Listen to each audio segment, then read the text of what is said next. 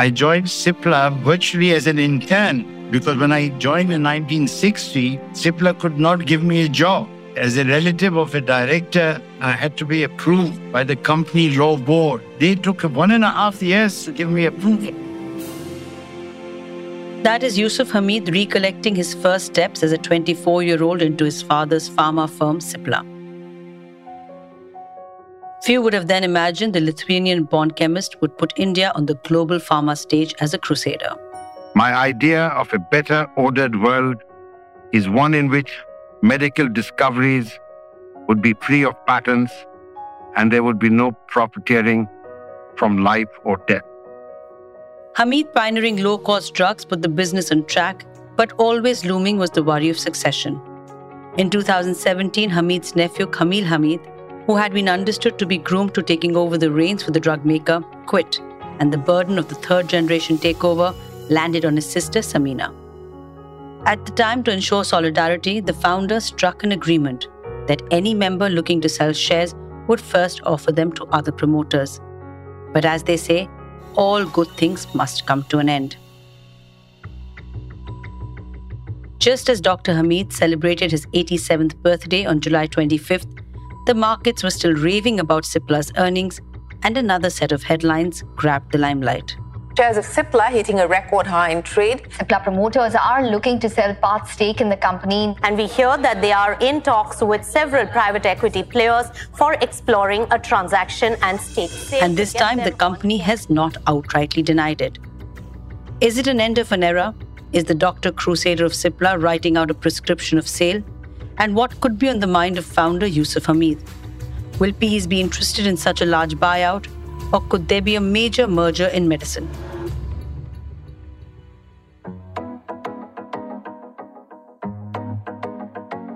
It's August 3rd. I'm your host Anupriya Nair from The Economic Times. We get answers to all those questions on the Cipla sales speculation with ET's Vikas Dandekar and Arijit Barman on The Morning Brief.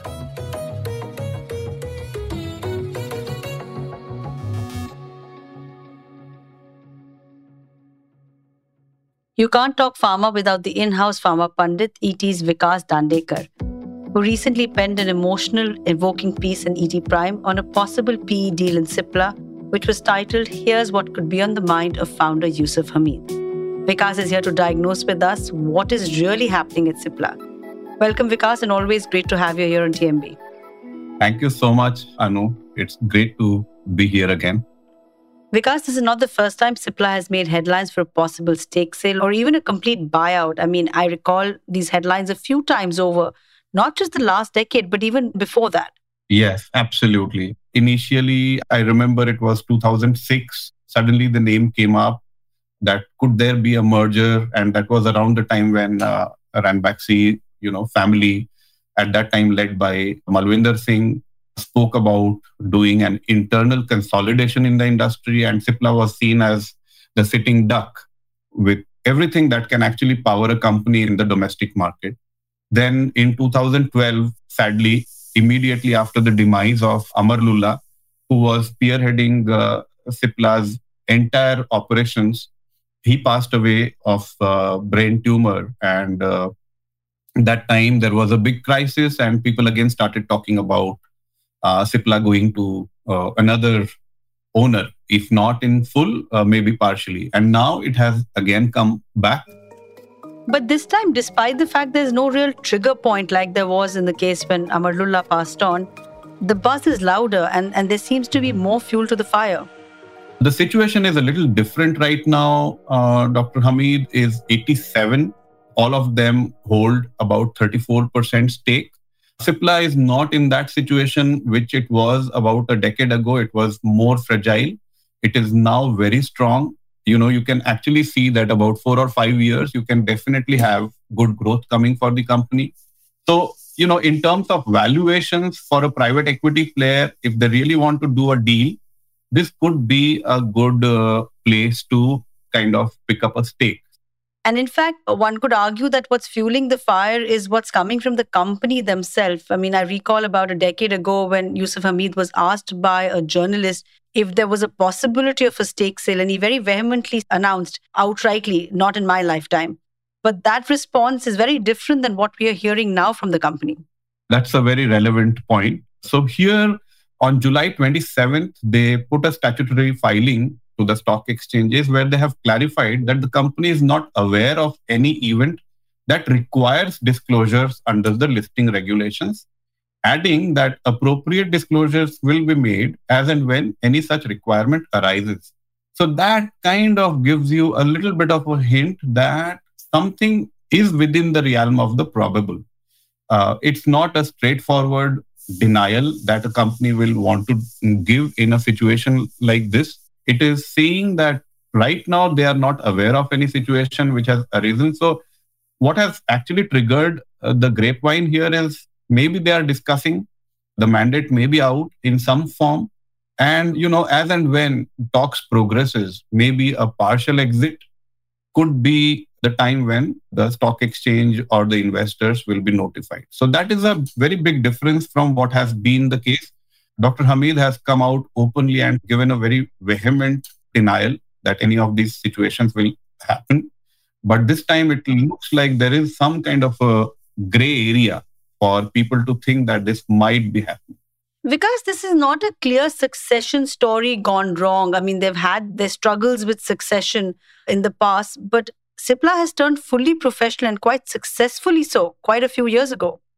Following the death of Mr. Amarullah in 2012, the professional management actually came in with Subhanu Saxena, who was brought in from, I think, Novartis. Before that, he had, again, a lot of professional expertise in handling BCG and PepsiCo. So the whole makeover had actually started exactly about a decade ago.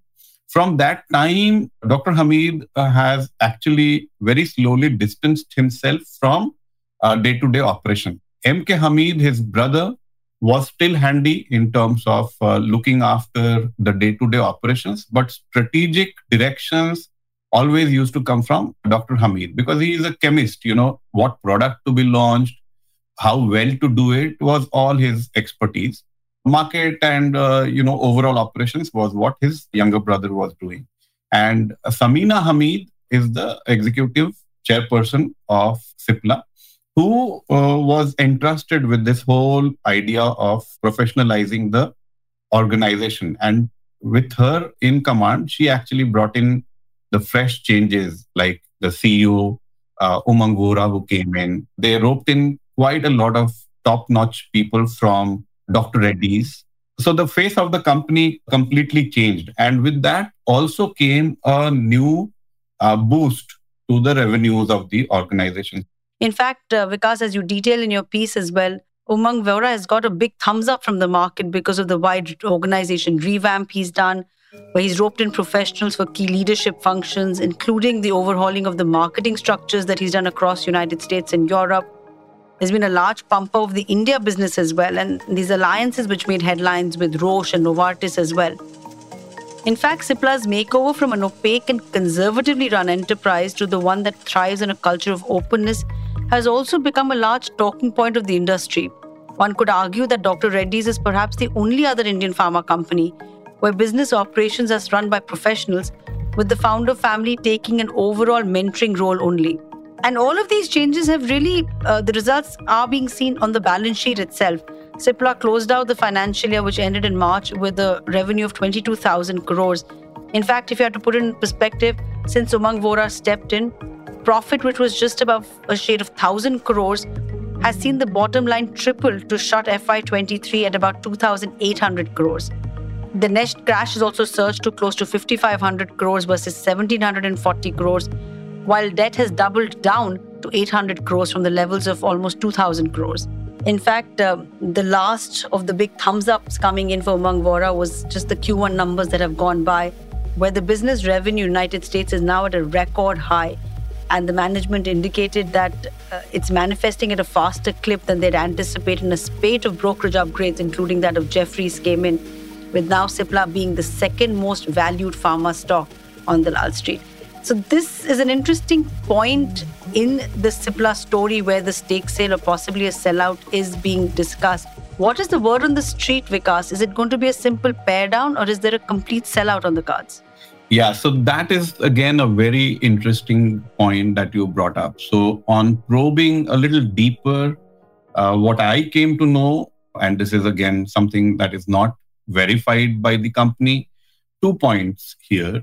One is this is not the first time where they actually had gone all out to give out a mandate. Maybe for a partial stake, but this has happened once in the past. Somehow the talks may not have progressed very well and it didn't reach any finalization.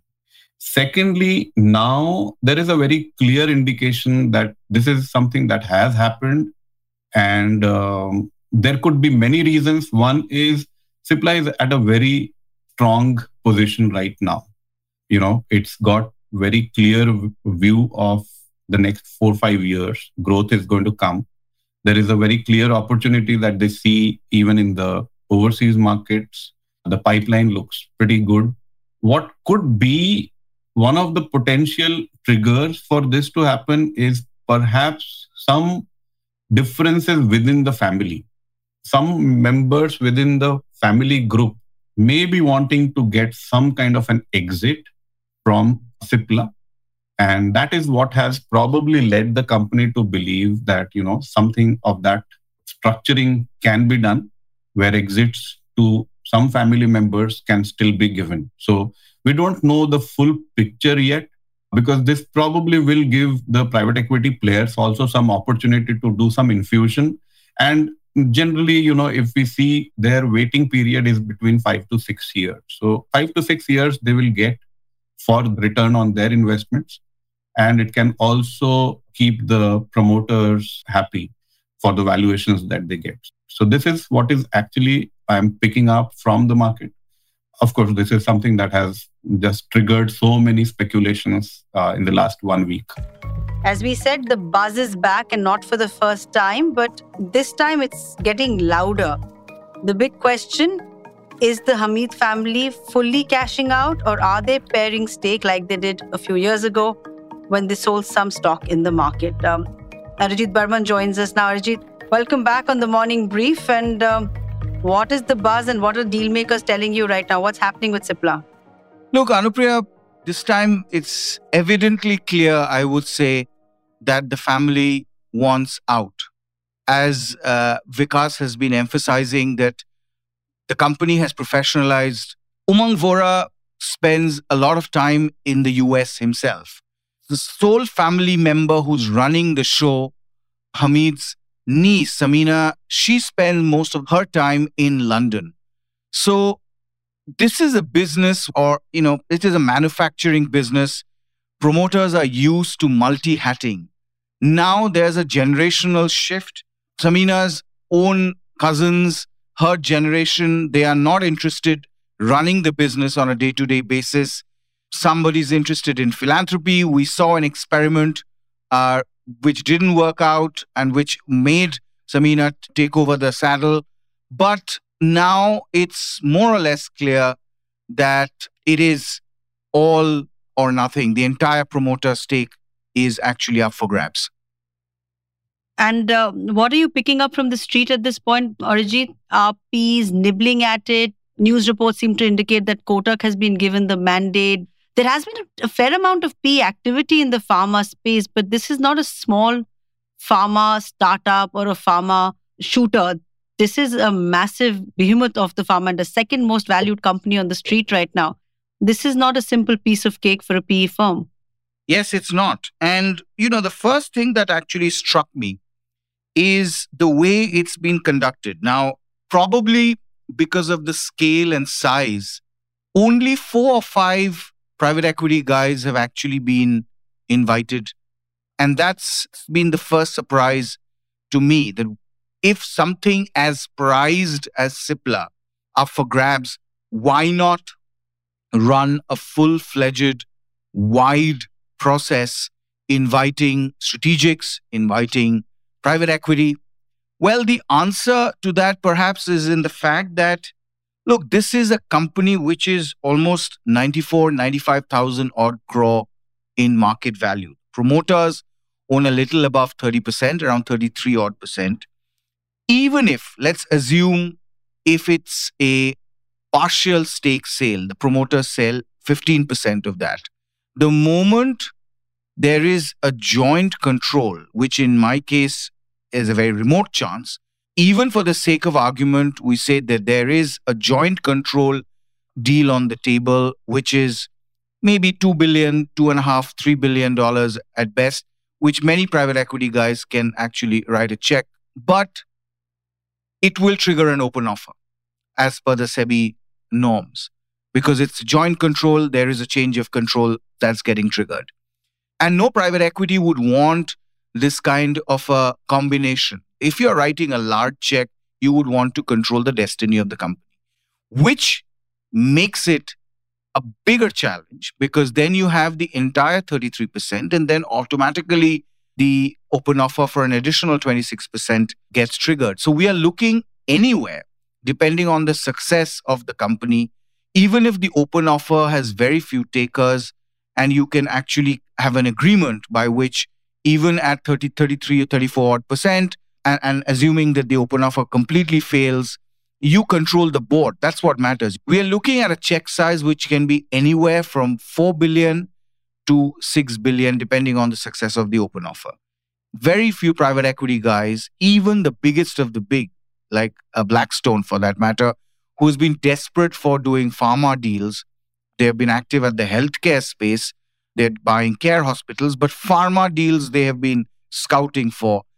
But $6 billion for one bet, that is tough. Why so? Because if you're buying a company which is fully priced, what's the value add that you're going to do? Private equity likes to buy cheap, lever up the company, optimize operation, cut costs, and then exit. Because private equity is not a permanent owner of businesses. They will exit even if it's 10 years, but they will exit after 10 years. If Cipla continues to grow, and I'm sure private equity, any new investor would want Cipla to maintain the growth trajectory that it currently is in, you are looking at a $10, $12 billion buyout. How many people on earth will buy a generics company paying that kind of money? None, probably. So finally, Arijit, would you say that the headline is exciting people, but the actual excitement amongst bankers or the deal makers is not so much right now because they're obviously also sort of testing the waters to see where the interest is at. But if there has to be a sellout, it could be a long, prolonged one. Look, this is early days. Everybody's testing waters. As you said, this is not a JB Chemicals. I mean, in terms of shape or scale, this is not a Gland Pharma. This is a company with over close to 35, 36 plants all over the world. Now, to do diligence on each one of them alone will take a humongous time, effort, and energy and money. Then you have the different channels. You have distribution. Then you have to see the product pipeline, regulatory clearances, etc., etc. So there's really detailed diligence that has to be done. So it's early days. Some of the 4 or 5 people at best are spending some time. Some names have been reported. But also remember, this is a listed company. If the stock keeps going up and up and up, then the appetite will keep coming down, down, and down. Because there's only that much that private equity can pay up. Because everybody would look at an IRR. You cannot buy at peak valuations and then expect to sell at an even greater or higher number. That's going to be an extremely hard task. So therefore, we've seen many Granules, for example, is a classic example. Listed company, a full sale process was underway, and then eventually Carlyle made an offer, stock ran up, the deal fell through.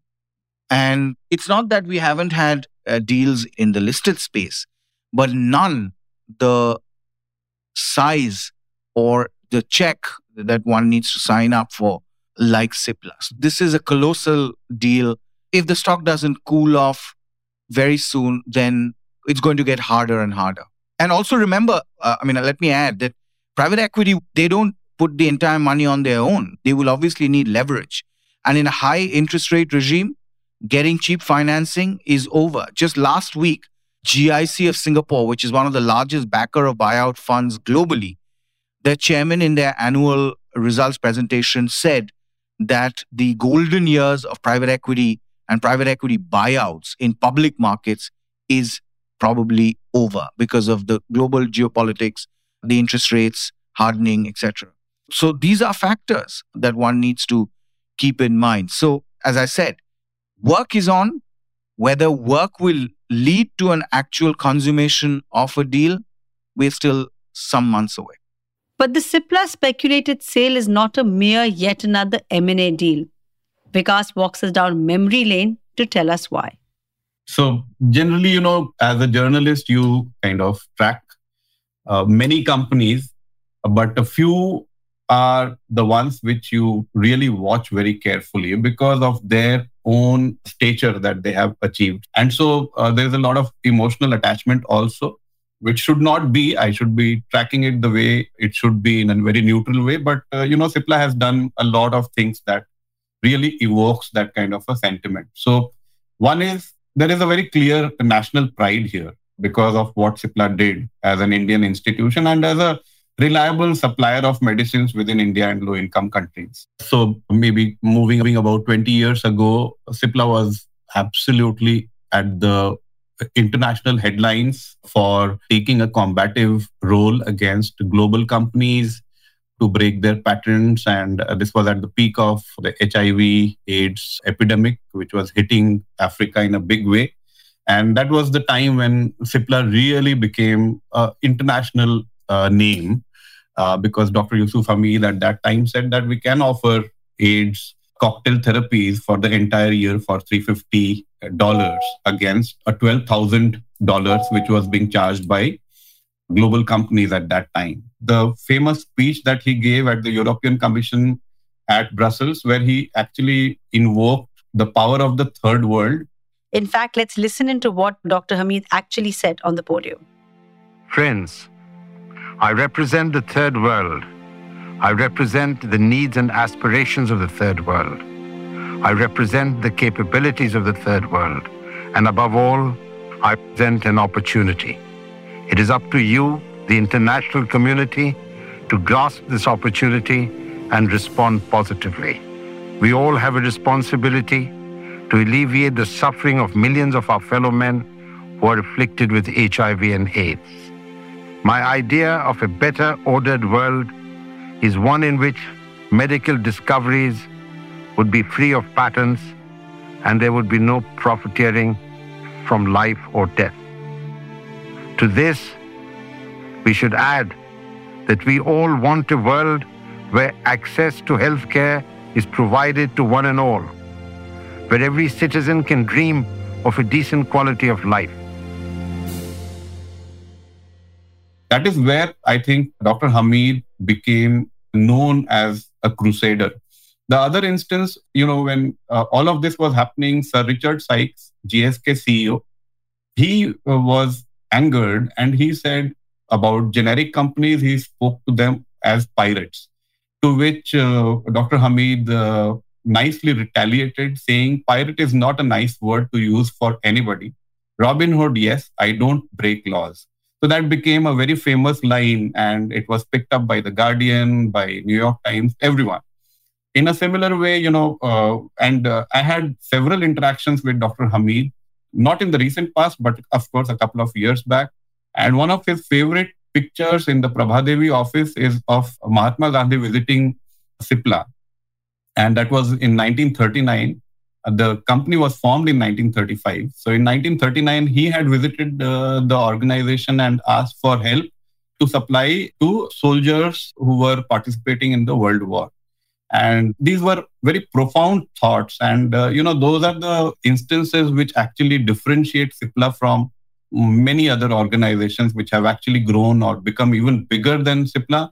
But that's what, when I speak about the historic relevance and about national pride, this is what really comes up. So when I speak to the old timers, they always feel that, it should be in the hands of people who keep these principles and ethos intact and just not run after every big opportunity that comes their way. Originally called the Chemical, Industrial and Pharmaceutical Laboratories, Cipla is a stalwart in the industry. To most who know Cipla for the ages, the family relinquishing control of the company is unthinkable.